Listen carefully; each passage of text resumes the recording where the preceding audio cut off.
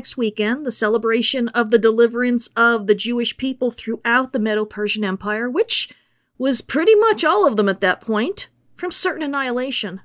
Esther's a tale of honor, shame, pride, downfalls, foolishness, and wisdom. However, for me, it's about two women stuck in an impossible situation, how they handled it, and how much our culture colors how we see them. One of only two books in the Bible which doesn't mention God at all, it's nonetheless where we see him working behind the scenes in delightfully deliberate and even hilarious ways. However, the stories of these two women aren't funny at all and reflect the throwaway status of women in the ancient world. Not with God, but with people. Nonetheless, I see them as two women of dignity and honor who were doing the best they could despite the attempts of the men that surrounded them to use them for their own purposes, for good or for evil. One thing that is often missed in reading Esther is that honor was a game men played, but it was a woman's job to avoid shame at all costs for not only her sake, but for the sake of her husband and family. Hi, I'm Tyler Dawn Rosenquist, and welcome to Character in Context, where I teach the historical and ancient sociological context of Scripture with an eye to developing the character of the Messiah. If you prefer written material, I have so many years' worth of blog over at theancientbridge.com, as well as 6 books available on Amazon, including a 4-volume curriculum series dedicated to teaching scriptural context in a way that even kids can understand it, called Context for Kids. And I have 2 video channels on YouTube with free Bible teachings for both adults and kids. You can find the link for those on my website.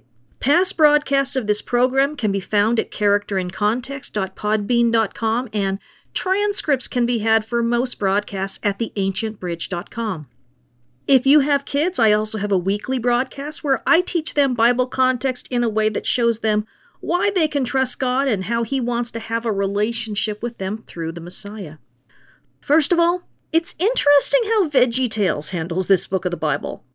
Vashti is portrayed as a woman woken in the middle of the night to make a sandwich for her husband, which she refuses to do. King Xerxes kicks her out of the house and holds a beauty pageant for all the beautiful young women, and the winner gets to be the queen. I know that we can't be that explicit with kids, but wow. The biblical story, however, is entertaining in retrospect, but in terms of honor-shame culture and the ancient Near Eastern historical realities, it was also a very disturbing one.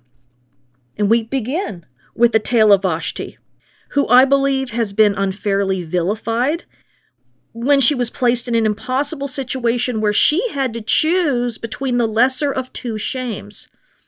Either way, she was going to lose. Although this has been classically interpreted in some circles as a matter of a prideful wife refusing to submit to her husband, rabbinic and scholarly commentaries are more mixed in how they treat Vashti, with some praising and defending her virtue, and others at least acknowledging the complexity of the situation, given that we're not given very much information about what exactly happened and what was involved. Regardless of what happened, we really have to admire her courage in refusing the king's command. Perhaps with the ongoing nature of the drunken festival, she underestimated the danger of his impulsivity when he was in the company of the men of the city and his own honor seemed to be threatened. I always like to imagine how thrilling it would have been to visit the 5-month Great Exhibition in 1851, organized by Prince Albert, the husband of Queen Victoria, and home to 10,000 exhibits of the greatest technological wonders of the time, as well as a display of the goods produced by the territories of the British Empire. If you are a fellow Marvel fan, imagine the year-long Stark Expo. Events like these brought honor to whatever institution was in charge. In the case of Ahasuerus' 180-day display of wealth, greatness, and power, followed by a 7-day feast for everyone within Susa, where everyone from richest to poorest could eat and drink whatever and however much they wanted in the presence of the king, well, let's just say that this was excessive. and it indebted everyone to him, great and small, and he would be celebrated for it, which was the whole point. Vashti, on the other hand, was sequestered within her own quarters and was giving a feast not for all the women of the kingdom, but for the women of the palace. As the wife of the king, Vashti was somewhat sacred and inaccessible to the general public. She was incredibly beautiful, but she belonged to the king alone and could only appear before him if he called for her, which limited her interaction with any save himself and the immediate palace staff. This would have given her an air of mystery and elevated her honor among his subjects. She wasn't a concubine or a prostitute to be on display. Her body was sacred, as the body of the Queen Mother to the next generation needed to be.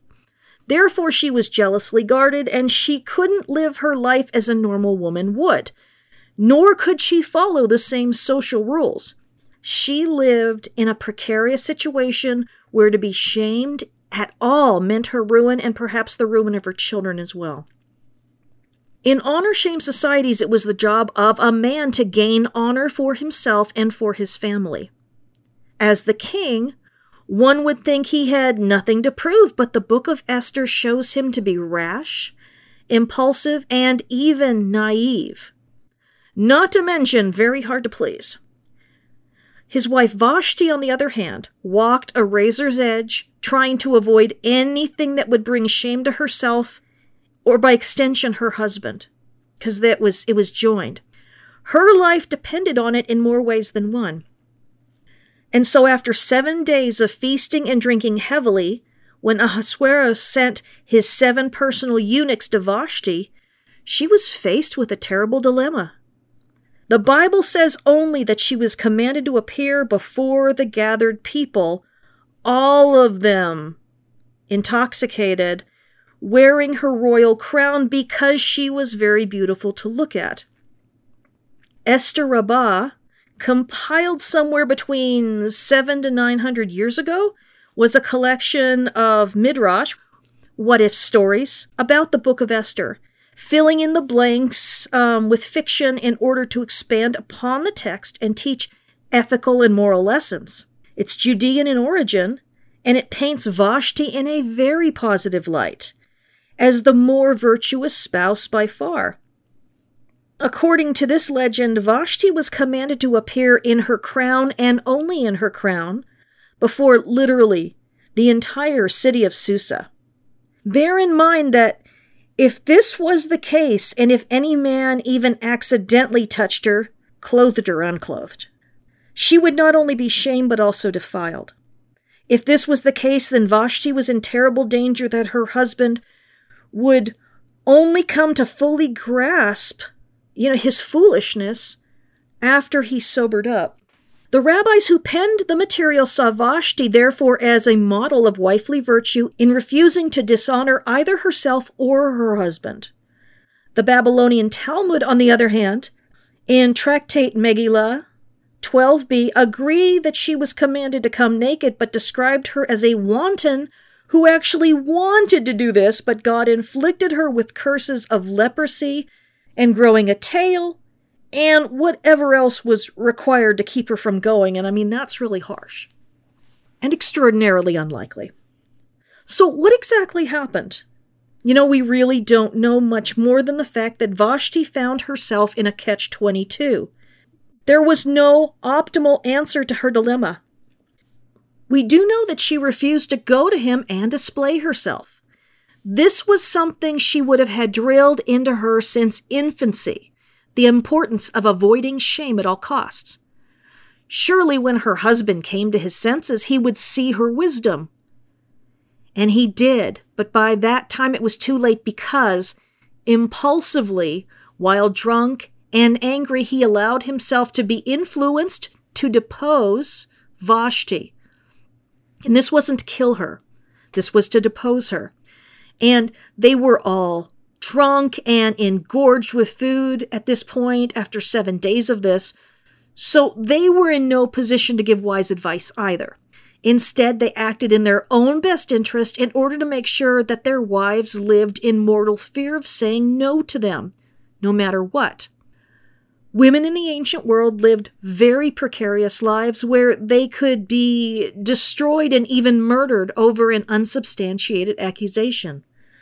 And when men of one family wanted to shame another family, the easiest way in the world was through making a plausible accusation against the women of the family. If virtue couldn't be proven, then the shamed woman often had to die in order to restore the honor of the family. In the case of Vashti, she wasn't killed because there was no question of sexual impropriety, and any children he had with her would need to have their own honor protected. But she herself was never to be seen by the king again. I mean, she was really banished. She probably still lived in the palace, but she was banished. She would have been shut away for life. She was still sacred, and no other man could touch her, marry her, or whatever. She was less than a queen, sort of a wife, and perhaps a mother. Welcome to the privileged, in quotation, life of women in the ancient world who didn't have to go to war, but had to live in a constant state of stress over their reputations and who did not have the power that men had to recover from being disgraced. And because Vashti is now out, a new queen is needed. And so a suggestion was made that no ancient Near Eastern king would have ever objected to, and too few men today for that matter. Hey! Let's have all the beautiful virgins in each of the 127 provinces, which actually would have included Judea, rounded up and put in a harem so they can be cleaned up and beautified, and the king can try them out one by one until he finds one he likes. No real shock here that this suggestion made the king really happy, and so they just went around and took all the beautiful girls from India to Kush. Among them was the beautiful of form and figure Hadassah, a descendant of the royal line of Saul, whose ancestors had been exiled from Judah about 100 years earlier.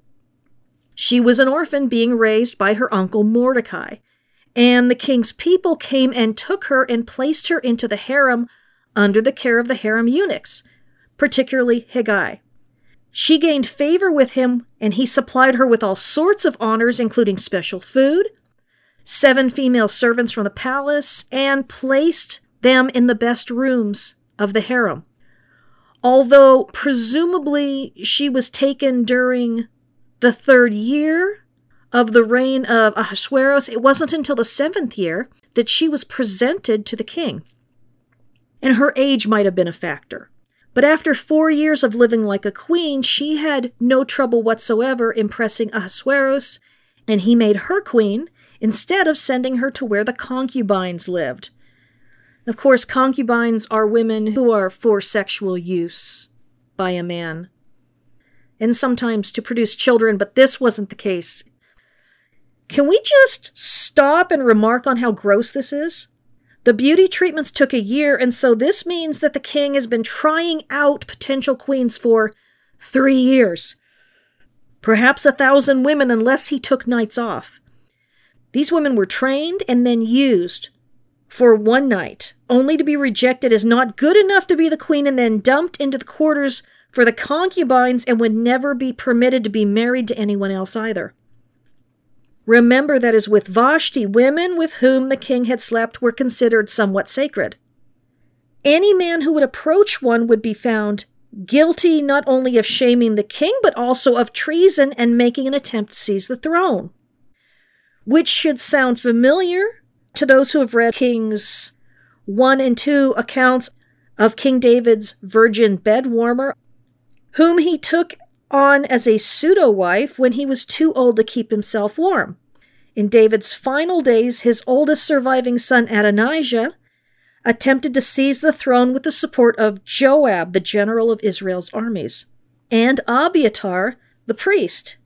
However, Nathan the prophet and Zadok the priest found out, and David made Solomon king instead. Although Solomon spared the life of his brother Adonijah, later Adonijah attempted to gain Abishag, David's bed warmer, as his wife. Perhaps because she was a virgin He thought he could get away with it, but Solomon saw it as an attempt to gain the throne, and he had his older brother executed. The other time we see this is when Absalom revolted against his father David in 2 Kings 15, and once he had secured the palace in Jerusalem, he openly bedded his father's concubines on the roof of the palace, furthering his claim to kinship by taking what was only to be touched by a king. It wasn't about sex so much as it was about taking his father's honor away and therefore gaining it for himself. That's how honor worked in the ancient world. If I shamed you and took away your honor, that honor would be added to mine. Even though nowadays I would probably just be seen as a jerk and worse. But it still works in high school. Boy, was I glad to get out of that place. Taking the king's palace, taking the king's throne, and taking the king's concubines was the same as taking the kingship. And what David didn't understand, but the men fighting for him did, is that Absalom had to die. There was no way of keeping him alive while maintaining David as king. And dang, these poor women. David never touched them again, and they were kept hidden away for the rest of their lives. And I'm not saying poor them because they didn't get to sleep with David again. I'm just saying they'd been used. We would hope, as we would with all the concubines of Ahasuerus, that they had been lucky enough to get pregnant so that they could at least be mothers. The situation was bad, but I would imagine it would be far worse in that culture to be childless for life. It would certainly be a very lonely and somewhat meaningless existence, as they would have limited options for how to spend their lives, and probably the overwhelming majority were absolutely uneducated. But Esther was not shamed by being resigned to the life of a concubine. Instead, she was honored as queen, whether she wanted that life or not. Remember that in today's society, all these women would be considered the victims of sexual trafficking and rape. Living in luxury doesn't change that. And there are people who are very harsh on Esther for marrying a non-Jew, but let's take a step back and think about what Scripture commands. The Jews were only ever forbidden to intermarry with the Canaanites, the people of the land. She wasn't forbidden to marry Ahasuerus, and probably the reason Mordecai asked her to hide her identity was because if she displeased the king, he might conceivably take it out on her people. There were no checks and balances. If the king was angry, even his own wife couldn't trust him. But socially, in the eyes of the community, Esther had been exalted not only to the role of queen, but also as having sacred status as the wife of the king. Whether she liked him or not, whether he was good-looking or not, whether he was a good lover or not, or was unkind, he was her husband by force, and all she could do for her own sake and for the sake of her people was to play the hand dealt to her. It was a fact of life in those days. Wives were contracted for legally between two families and had certain protections, but life for concubines was far less secure. Just look at what happened to poor Hagar. Really, Abram? Some bread and skin of water? But I digress. I'm going to skip all the stuff about men. Might do a second part next week, or more likely next year, but a time comes when Mordecai offends her husband's right-hand man, Haman. And Haman schemes and takes advantage of the king's overbaked pride and manipulates him through a series of claims and actions into agreeing to a plan to commit genocide against the Jews in all 127 of the provinces. So everywhere Jews were at this time in history. And they were going to make it worth everyone's while to do it by allowing them to loot the homes and businesses of the Jews they slaughtered. And so Ahasuerus, without fact-checking Haman's meme claims, effectively signs the death warrant on an entire people group. This guy, Ahasuerus, was not the brightest bulb in the chandelier, but his right-hand man is a whole lot more clever and conniving and takes advantage of the king's weaknesses. Weaknesses that have already been used by his counselors against Vashti, and weaknesses that were used to rob countless young virgins of the chance to get married and have families, and weaknesses that are now being exploited to extinguish the Jews, the historical enemies of the Amalekites. Saul, if you will remember, destroyed all of Amalek except for their king Agag, whom Samuel killed later when he found out that Saul had spared him. Professional courtesy, I suppose. And having a foreign king as a pet was actually an honor booster.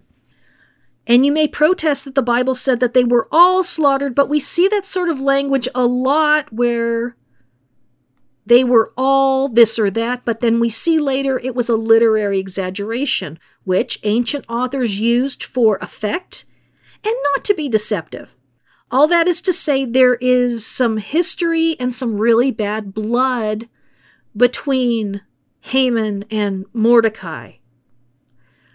Esther becomes the only person with any ability to fix this issue because of her relationship with the king, but there's a problem. We know that virgins have been gathered again for the harem, and that the king hasn't called Esther into his presence for a month. It doesn't take a genius to read the writing on the wall. Esther's position is anything but secure, and this is a mere 5 years into their marriage. Had she failed to provide an heir? Did Ahasuerus consider wives somewhat disposable since it worked so good the first time? Does he simply miss the good old days of bedding a new virgin whenever he wants? We can't be sure, but Esther was on thin ice and she knew it. She also knew that she could not, for fear of her life, go to the king without being summoned. If he didn't welcome her into his presence when he saw her, then she would be executed. But if she didn't, she might end up being the only Jew left on earth. She was probably only about 20 years old, and this was a very scary thing. As it was, she hadn't seen anyone from her family or her people in 9 years. None of the girls who were taken ever saw their families again. I don't know about you, but being wealthy and pampered for the rest of your life isn't worth that unless you had an awful family. But Esther decided to help her people, even though she was very scared. She knew that one way or another something horrible was going to happen, but fortunately God had different plans, even though he never gets mentioned. She and her servants and all of the Jews prayed and fasted for 3 days, and on the 3rd day, Esther went to see the king. He surprised her by being happy to see her and asked her what she wanted and promised to give her just about anything. And she invited him, as well as the evil Haman, over for a big feast in their honor. Haman was thrilled, because when someone invites you to eat with them, they are treating you like an equal, or at least like you aren't pond scum. But eating with a person in the ancient world was the same thing as accepting them. This was a great conferred honor for Haman, and after the feast, he went back home and bragged to everyone he knew.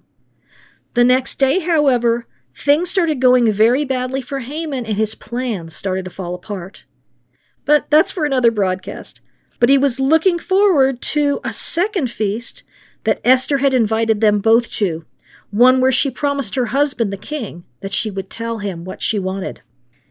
Haman, at said feast, was shocked to find out that Queen Esther was a Jew, and that her uncle Mordecai had saved the life of the king before he ever came to court. The king was also shocked and very angry.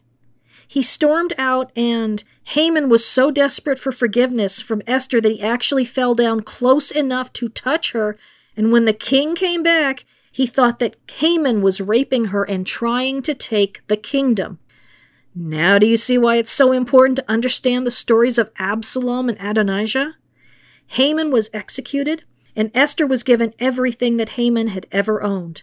Mordecai became the prime minister, and together the two of them came up with a plan to save the Jews. A plan that God blessed so completely that the Jews were able to kill all of their enemies. And because of the great deliverance of their people, they instituted the Feast of Purim, and the Jews honor God's miraculous deliverance of his people even today.